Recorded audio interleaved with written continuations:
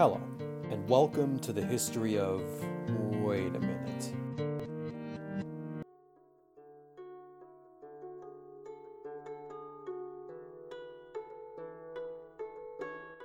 Hi there. You're listening to the Hellenistic Age Podcast, Episode 22, Children of Mars, the Roman Kingdom and Early Republic, 753 to 390 BC.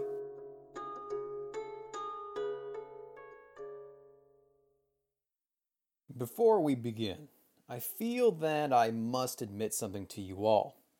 Despite producing a show called the Hellenistic Age Podcast, which focuses on the realms like the Seleucid Empire, the Bactrians, the Macedonians, and the like, my favorite topic of history to study about remains ancient Rome. I remember being transfixed as a kid by Ridley Scott's Gladiator, and I pored over countless books in the school library about the Colosseum, Pompeii, Roman warfare, and so on and so forth. As I've gotten older, I have expanded my palate to love and appreciate other aspects of history, especially the Hellenistic Age. Still, I remain a Roman fanboy at heart. But despite my love, there is a reason to focus on setting up the Romans across a couple of episodes. In my opinion, the Romans are perhaps the greatest inheritors of the Hellenistic world. Let me expound upon that. The Romans differed from the founded kingdoms in the wake of Alexander's conquests. Unlike the Seleucids and Ptolemies, they had no direct cultural or political links back to Greece. Ironically, they'd be viewed as barbarians by the Greeks, while the Romans themselves thought of the Greeks and Hellenistic powers as decadent Easterners. Yet, while the Romans would slowly absorb and conquer many of the Hellenistic kingdoms in a process of Romanization, they themselves would become culturally indebted to the Greek and Hellenistic intellectual and literary traditions, and thus thoroughly Hellenize themselves.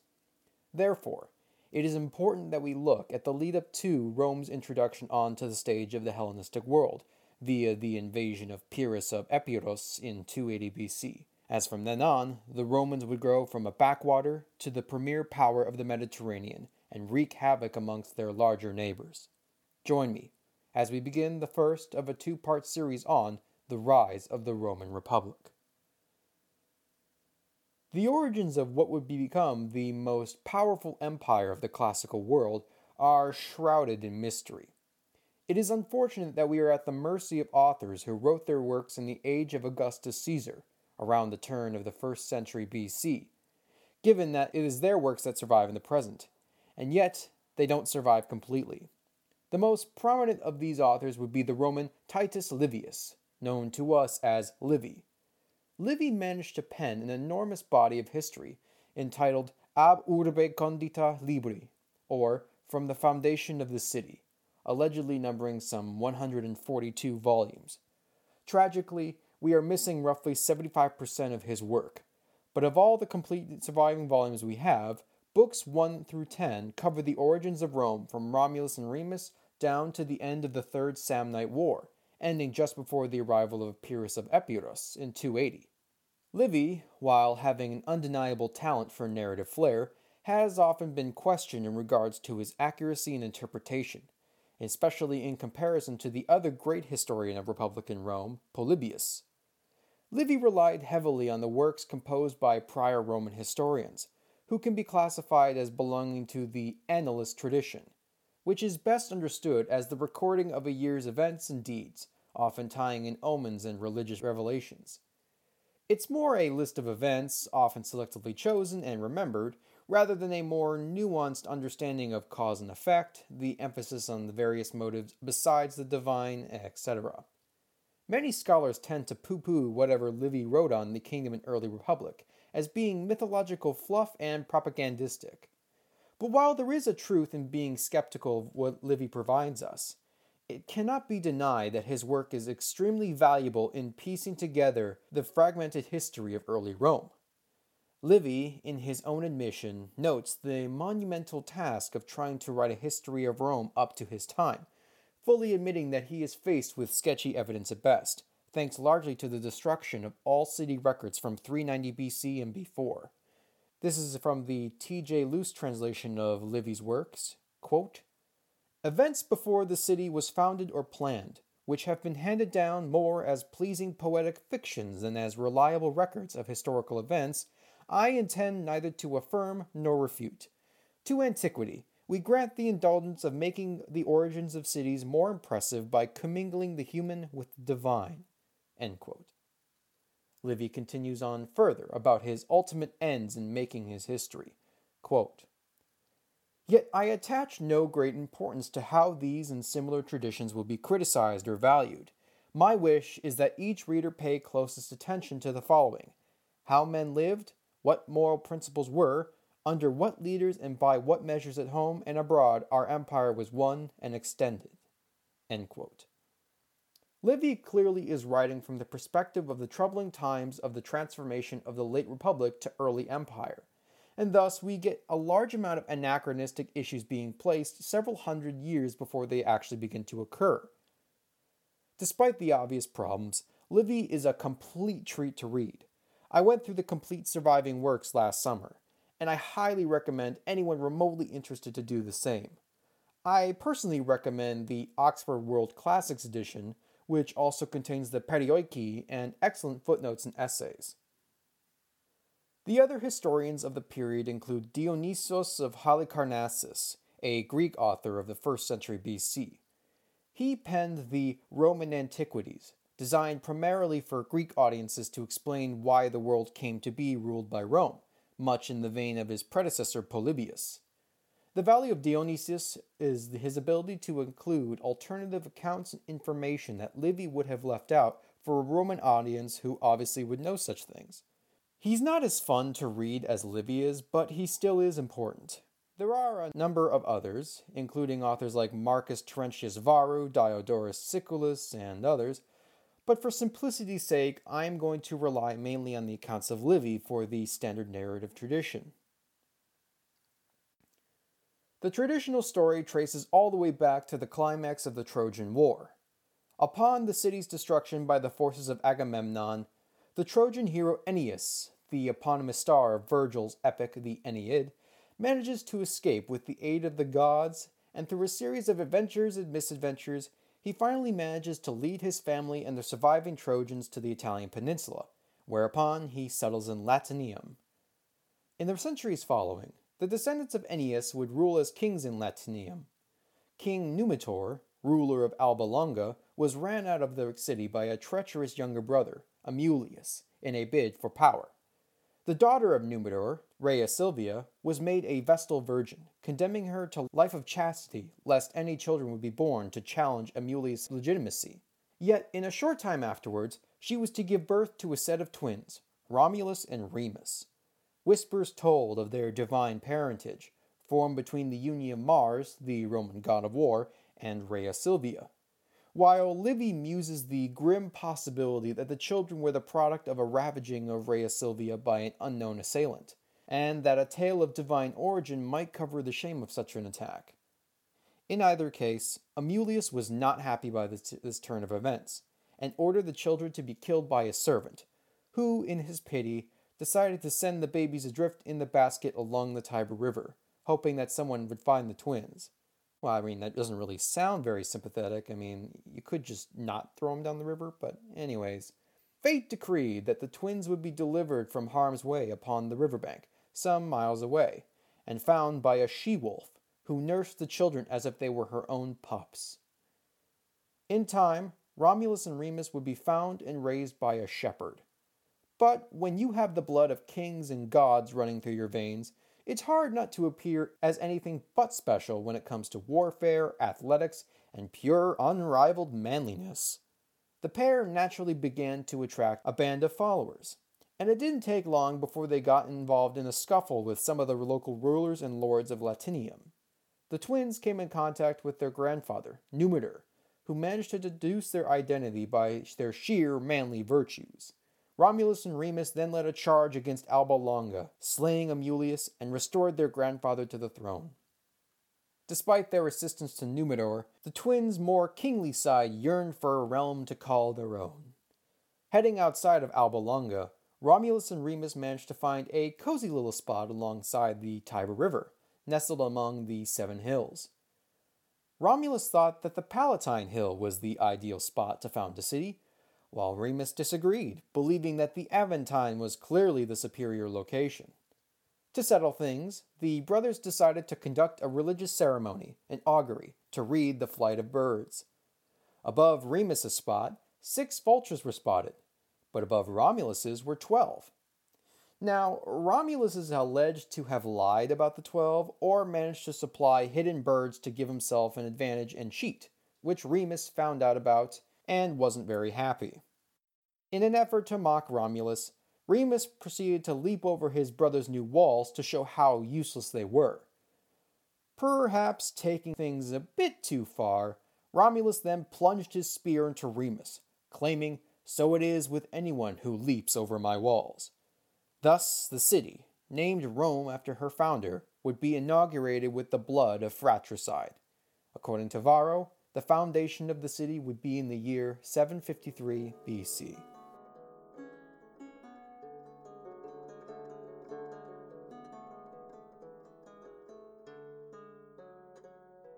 So that's what the legend tells us of the lead up to Rome's origin. And it almost certainly is a legend. The origins of what would be called Rome are certainly less fantastical than the story of Romulus and Remus. So let us give a picture of the general outlay of Italy in the early regal period. The Italian peninsula is as diverse as the number of peoples that lived in it. The land is split up into roughly 2 parts. The northern plain Alpine region, where the fertile Po Valley lies, the site of modern Lombardy and Piedmont. The southern bulk of the peninsula is bisected by the Apennine Mountains, making much of central and southern Italy hilly and pockmarked. While it has been populated by humans for tens of thousands of years, the first burgeoning signs of something resembling Italian civilization would occur in the late Bronze Age, roughly 1200 to 1000 BC, with the arrival of an ancient culture known as the Proto-Villanovans. These were the predecessors of the Italian peoples, a Indo-European culture, sharing the same linguistic ancestry as the Celtic and Greek languages. This would give rise to a number of populations. Of particular interest would be the Latins, which would originate in Latium, an area equating approximately 1,800 square miles. The famed 7 Hills of Rome would first be occupied by a small number of wattle and daub houses, probably located on the Palatine Hill close to the Tiber River, which would be an excellent source of fresh water and act as a connector to the sea, also forming a commercial highway.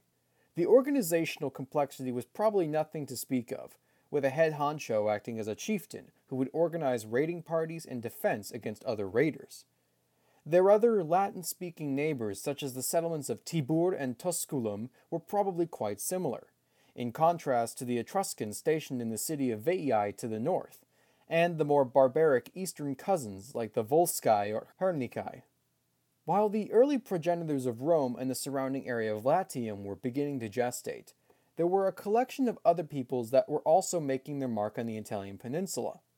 The most important of these would be the Etruscans, or in their own language, Rasenna, a mysterious people who resided in the region of Etruria in modern Tuscany. Their origins have long been a source of debate, muddled by the claims of the ancient authors. Dionysius claims that they are native Italian peoples, but Herodotus, referring to them as the Tyrrhenians, claims that they are from Lydia in Asia Minor. Their language is completely unique and unrelated to the linguistic families of the Latins and Italic-speaking tribes, leading some to postulate that they were of a non-Indo-European descent. Genetic testing is also inconclusive, though evidence suggests that they may indeed be of a Near Eastern or Anatolian origin, as Herodotus argues. Regardless of their background, they played an enormous role in the Italian political landscape from the 8th century down to the 4th century BC, though, as a people, they managed to survive long enough for the Emperor Claudius to write a lexicon of the Etruscan language and history in the 1st century AD, which has sadly been lost. The Etruscans were a highly sophisticated society, heavily urbanized with excellent artists and craftsmen, extensively influenced by the Greeks of the southern peninsula, in addition to the Phoenicians of the Levant and Carthage. The impact of the Etruscans on the cultural, political, and linguistic landscape on the early Romans is unquestionable. Practices such as gladiatorial combat, the borrowing of the Etruscan alphabet for Latin writing, religious beliefs, and the adoption of hoplite warfare are just some of the concrete examples that can be pointed to. The other important residents include the Greeks of Magna Graecia, literally translated as Great Greece. These were the descendants of traders and colonists sent out by their mother cities of the Greek peninsula into southern Italy during the period of archaic Greece and the Dark Ages. For instance, the city of Taras, known as Tarentum to the Romans and modern Tarento to us, was colonized by Spartan exiles in 706 BC. The most successful of these was Syracuse, founded in 734 by Corinthian colonists, which would become the economic powerhouse of the region, and later home to the famous tyrants who ruled there. The wealth of the region, in addition to excellent farmland, would attract the Romans' interest upon their unification of central Italy in the 4th century. Meanwhile, the Greeks managed to introduce several ideas into the peninsula, most notably planned cities, which would become a staple of Roman city development for the rest of her existence. For now, they mostly interacted with the Latins in the form of trade, providing ceramics and wine in exchange for slaves and other goods. With the landscape of Italy during the regal period covered, let us turn back to the overall narrative. According to tradition, the foundation of Rome by Romulus instituted a series of 7 kings that would last from 753 to 509 BC, beginning with Romulus, then Numa Pompilius, Tullus Hostilius, Ancus Marcius, Tarquinius Priscus, Servius Tullius, and Tarquinius Superbus, would all assume the throne. Each king seemed to provide some sort of purpose to explain how the formation of the Roman state came to be. Romulus established the Senate, the military system, and the separation of the patrician and plebeian orders, while Numa Pompilius established the religious institutions, such as the Pontifex Maximus and the Vestal Virgins. Some of the kings feel like they fill an unexplainable gap in chronology, such as Ancus Marcius. If we also look at the lengths of their reigns, they surely are quite impressive. No king ruled for less than 24 years, and most ruled well above 30 to 35 years, almost unheard of in any ancient monarchical system. The question comes down to how much fabrication came into this list of kings. Nuggets of truth certainly exist as we come closer and closer to the Republic, but Romulus is certainly a mythological figure. Much of his story has the same themes and tropes that can be found in many other tales. The abandoned royal baby of divine birth, found and raised by a kind shepherd, but his kingly characteristics lead him to rise up and claim his birthright. The same story outline is almost verbatim the tale that Herodotus paints of Cyrus the Great of the Persian Empire, or the Athenian hero Theseus. Yet the later kings are probably based upon real ruling figures that the Roman historians had a difficult time writing the narrative of their reigns.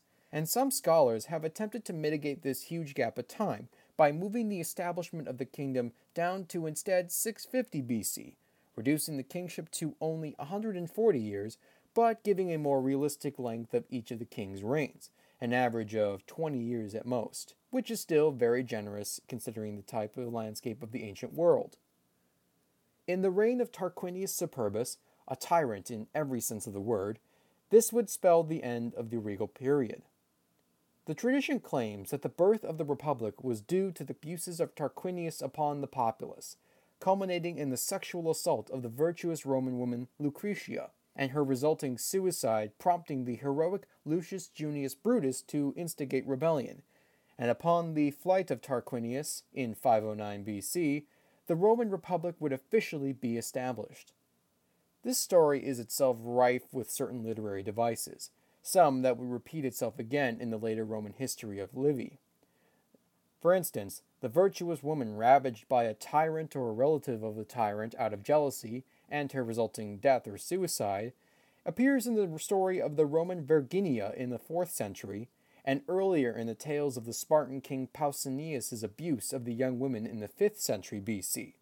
This is not to say that it was fundamentally wrong, since it's not hard to believe that abusive rulers can incur the wrath of their subjects, but it makes it difficult to figure out how the fall of the kingdom actually took place. Tarquinius Superbus apparently fled to the Latin communities of surrounding Rome, and being of Etruscan descent, he appealed to a distant relative, the Etruscan king of Clusium, Lars Porsena. Theoretically, Lars was supposed to have attempted to conquer Rome to restore Tarquinius to the throne, and was defeated through the might of Roman virtue in arms. However, some scholars believe that Lars actually might have subjugated Rome, and the tales of Horatius Cocles at the bridge and Mucius Scævola's attempted assassination of Lars are just patriotic attempts to cover up the shame of a military defeat at Etruscan hands.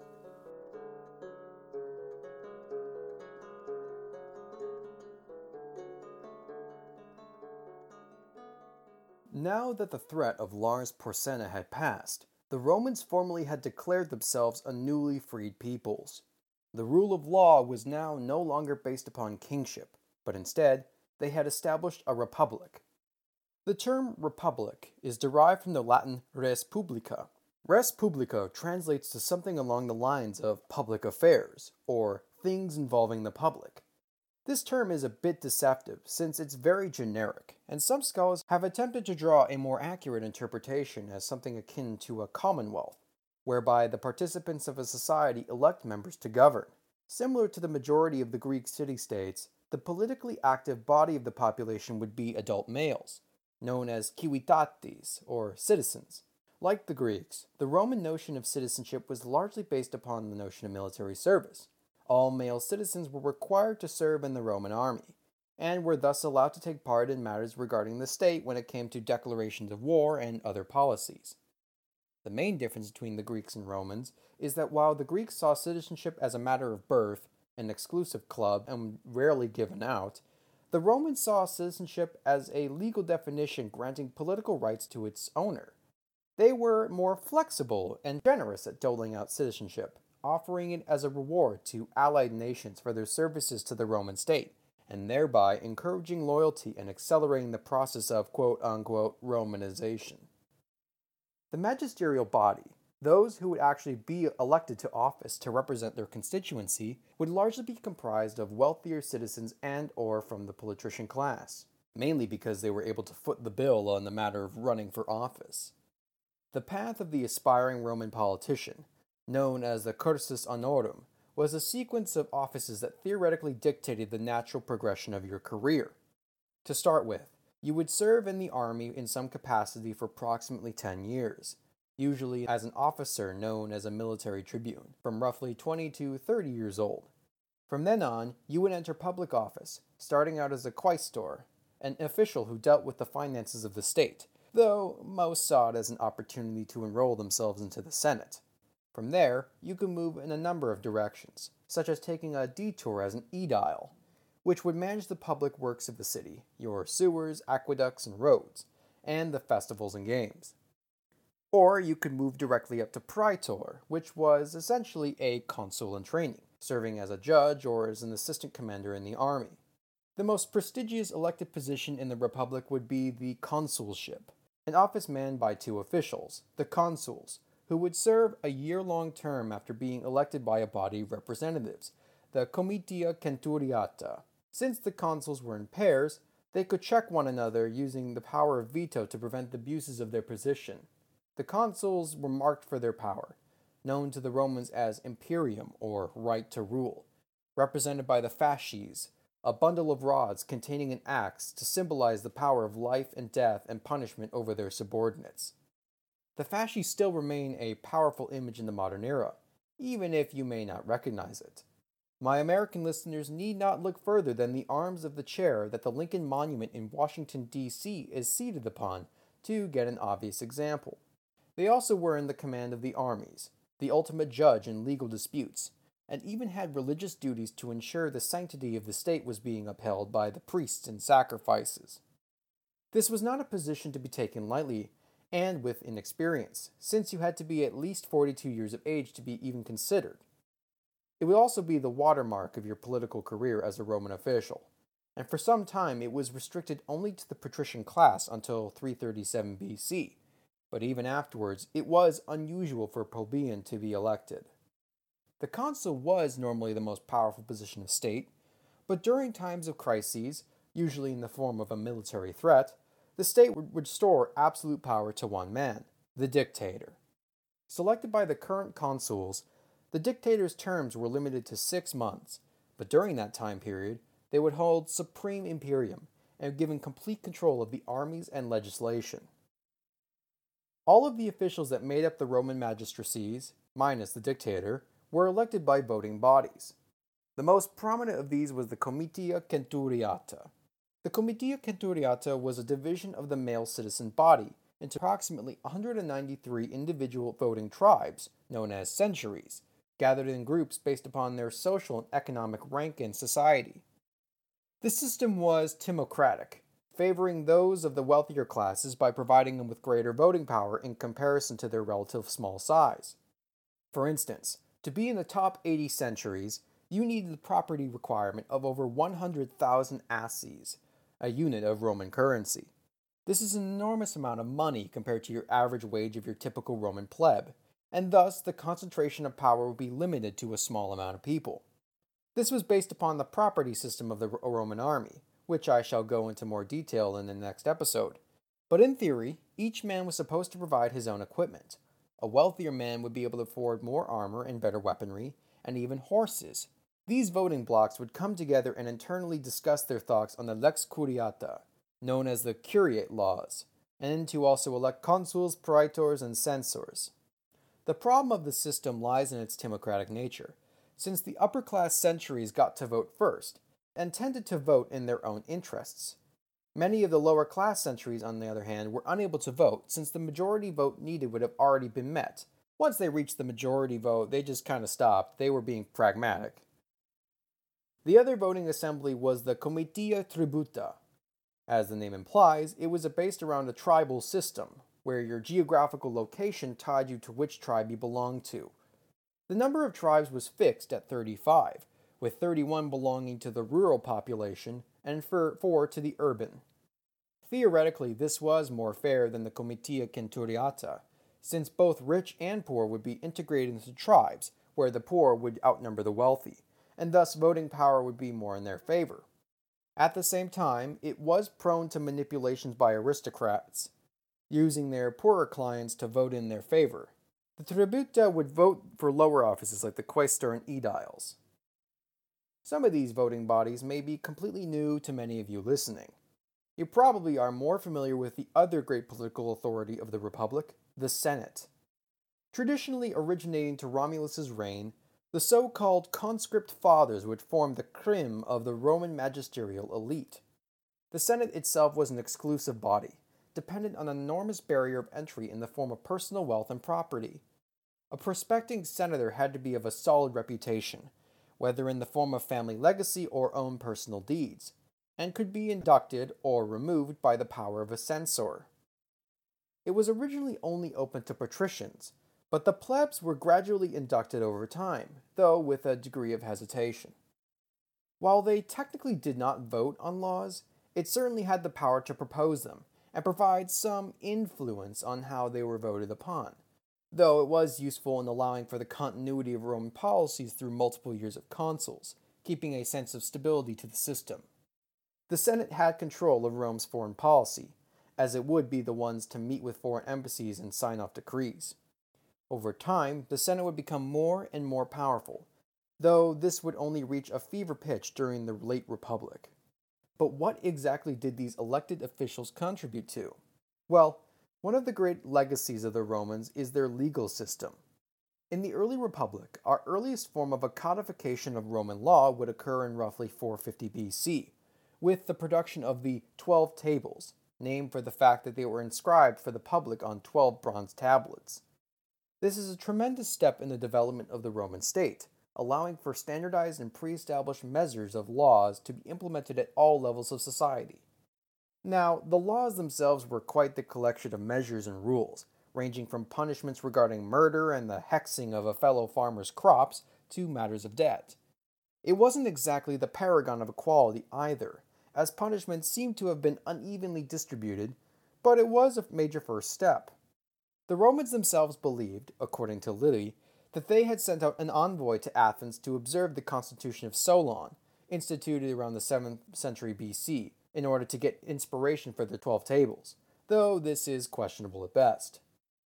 In the eyes of Polybius, the Greek historian of the 2nd century BC, this system of government is exactly why the Romans were so effective, and how it began to subjugate much of the Greek world up to this time.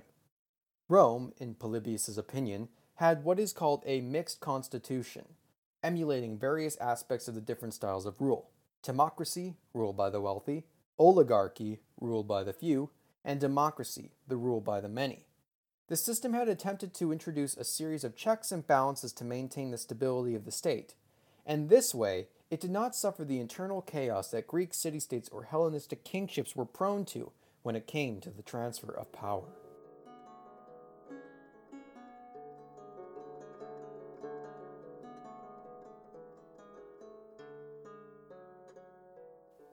Having now covered the basic nature of Roman government, let us look at the institutions of Roman society. Class in Roman society was ultimately divided into two main categories: patrician and plebeian. The mythological foundation of the patrician order dates back to Romulus, who inducted 100 Romans to form the first Senate. The descendants who can trace their ancestry back to this original 100 would hold the exclusive privilege of patricianhood. The clans of the Fabii, Julii, Cornelii Scipiones, and the Claudii are all members of the patrician order. Everyone else would have been considered a plebeian, and given that the vast majority of Roman citizens formed the body of this class, there are different subcategories of the groups that a pleb could belong to. Many people subconsciously try to view the patricians and plebeians as being a simple division of wealth, the stereotype of the rich patricians oppressing the poor plebs. While wealth tended to be concentrated in the hands of the patricians, it wasn't always the case. For instance, the plebeian equites, the knights, were very wealthy, often taking part in commercial activities outside of the political sphere, and acquired personal fortunes that would outclass many families of the patricians. Most of the plebs, however, were agriculturalists, working on farms either as self-sufficient small plot owners or as seasonal laborers and peasants, working on the farms of the more wealthy landowners. The urban plebeians, also derisively known as the mob, would be laborers living in the slums of Rome.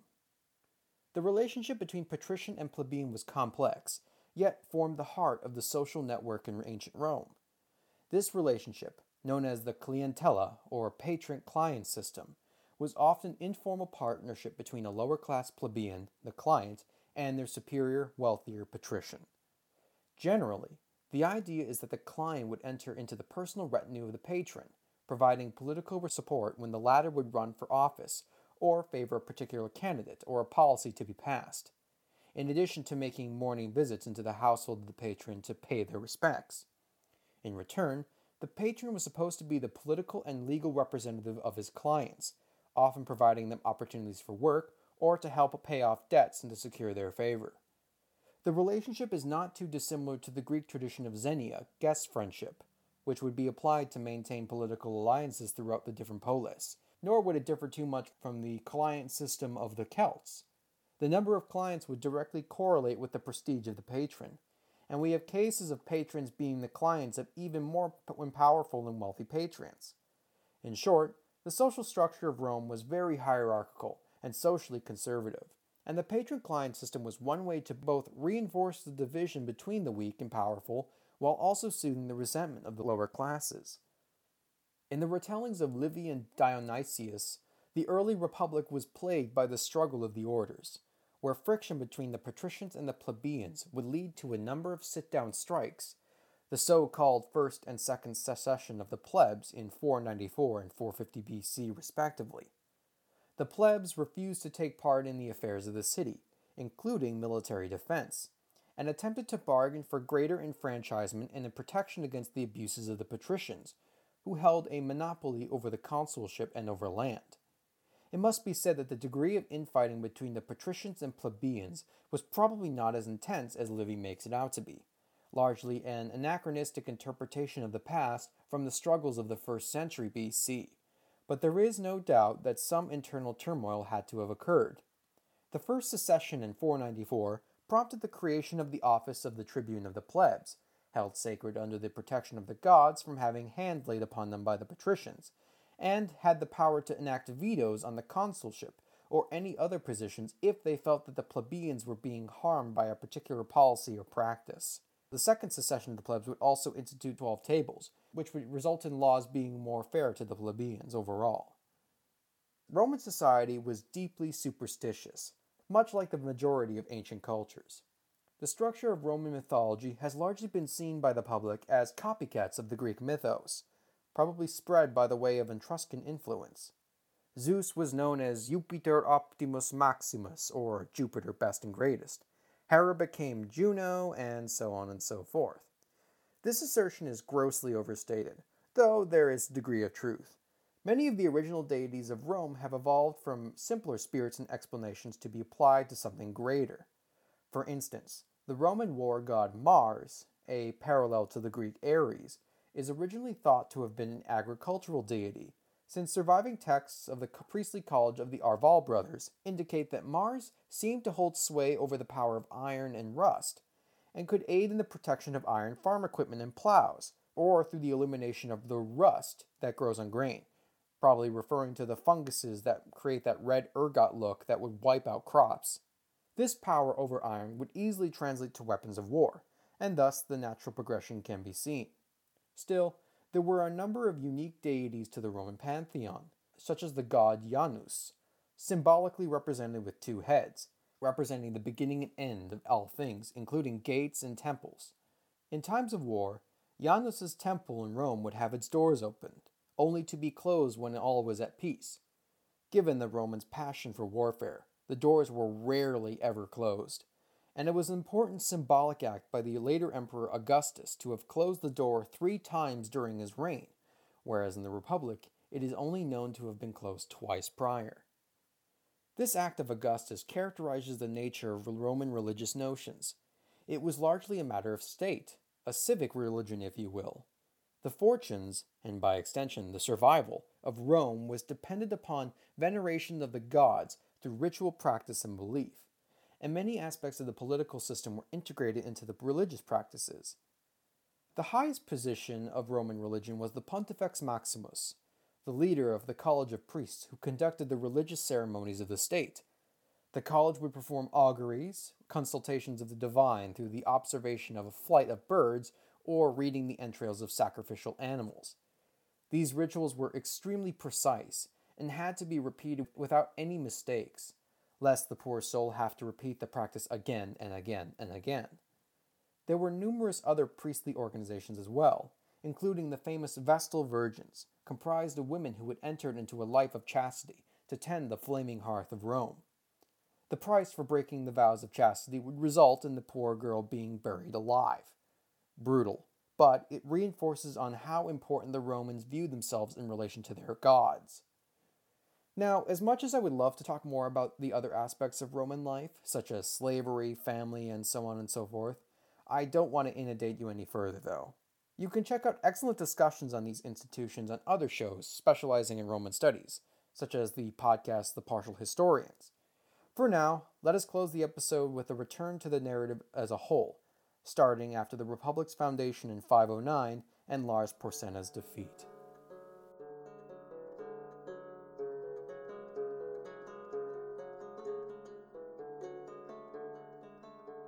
The chronology of the 5th century BC, much like the centuries prior, is misty and hard to piece together. However, as the distance in time between the ancient authors and the events they recount shrinks, their reliability tends to inversely increase.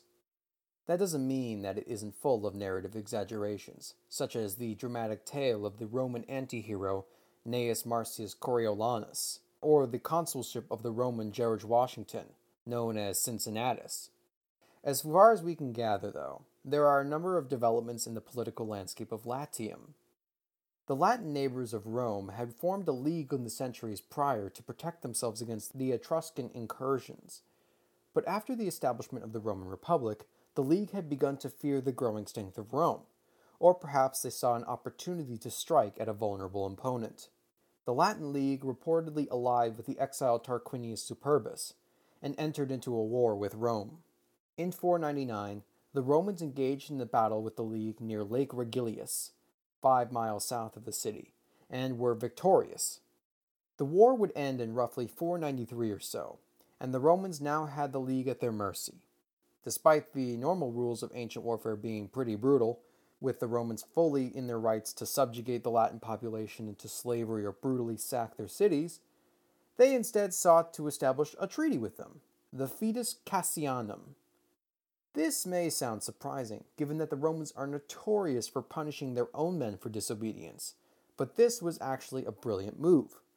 The terms of the treaty made Rome the leading head of the Latin League, and the other Latin tribes and cities, now on known as Socii, would provide their military support.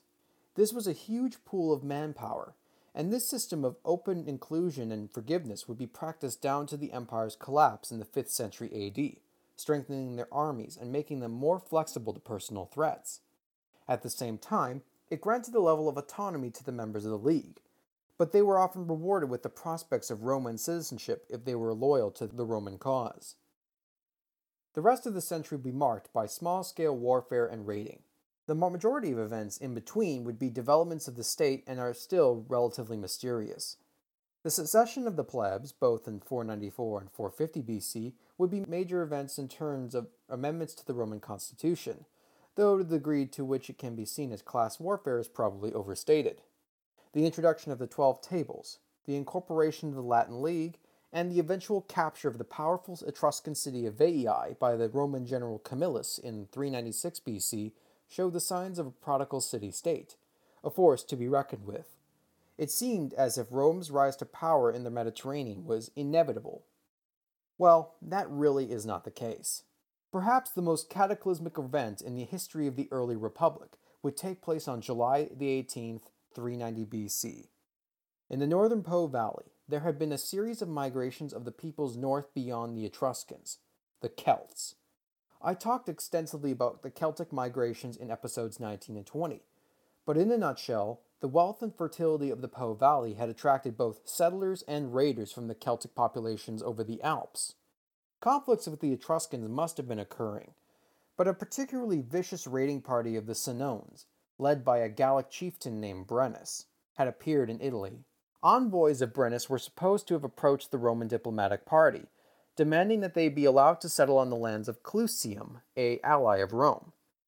The exchange quickly became heated, and one of the Roman envoys attacked the Celtic party, infuriating Brennus. At the river Allia, about 11 miles from the city of Rome, the Roman forces met the Senones in open battle. They completely underestimated the martial prowess of the Celts, and were soundly beaten, with the survivors fleeing to the city to alert the populace. In Livy's opinion, this defeat was due to the violation of the sacred nature of the envoys, and the god's wrath was still not satisfied.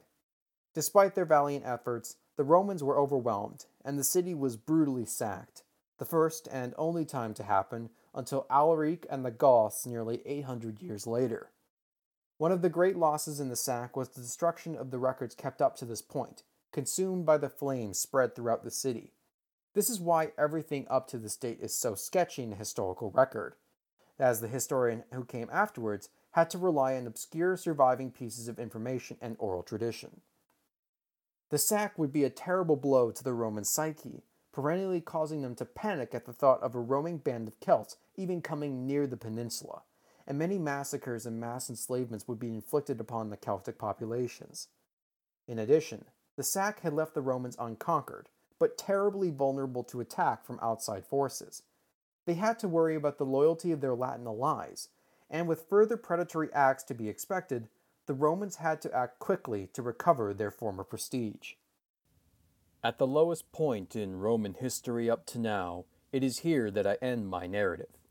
In the next episode, we will begin with the rebuilding of Rome and her subsequent unification of central Italy, along with a look at the creation of the army that would conquer the Hellenistic world, the Roman Manipular Legion. First off, I'd like to thank you all for listening, and I apologize for the delay in the episode's release. We will return back to our bi-weekly schedule with the next episode, so no worries.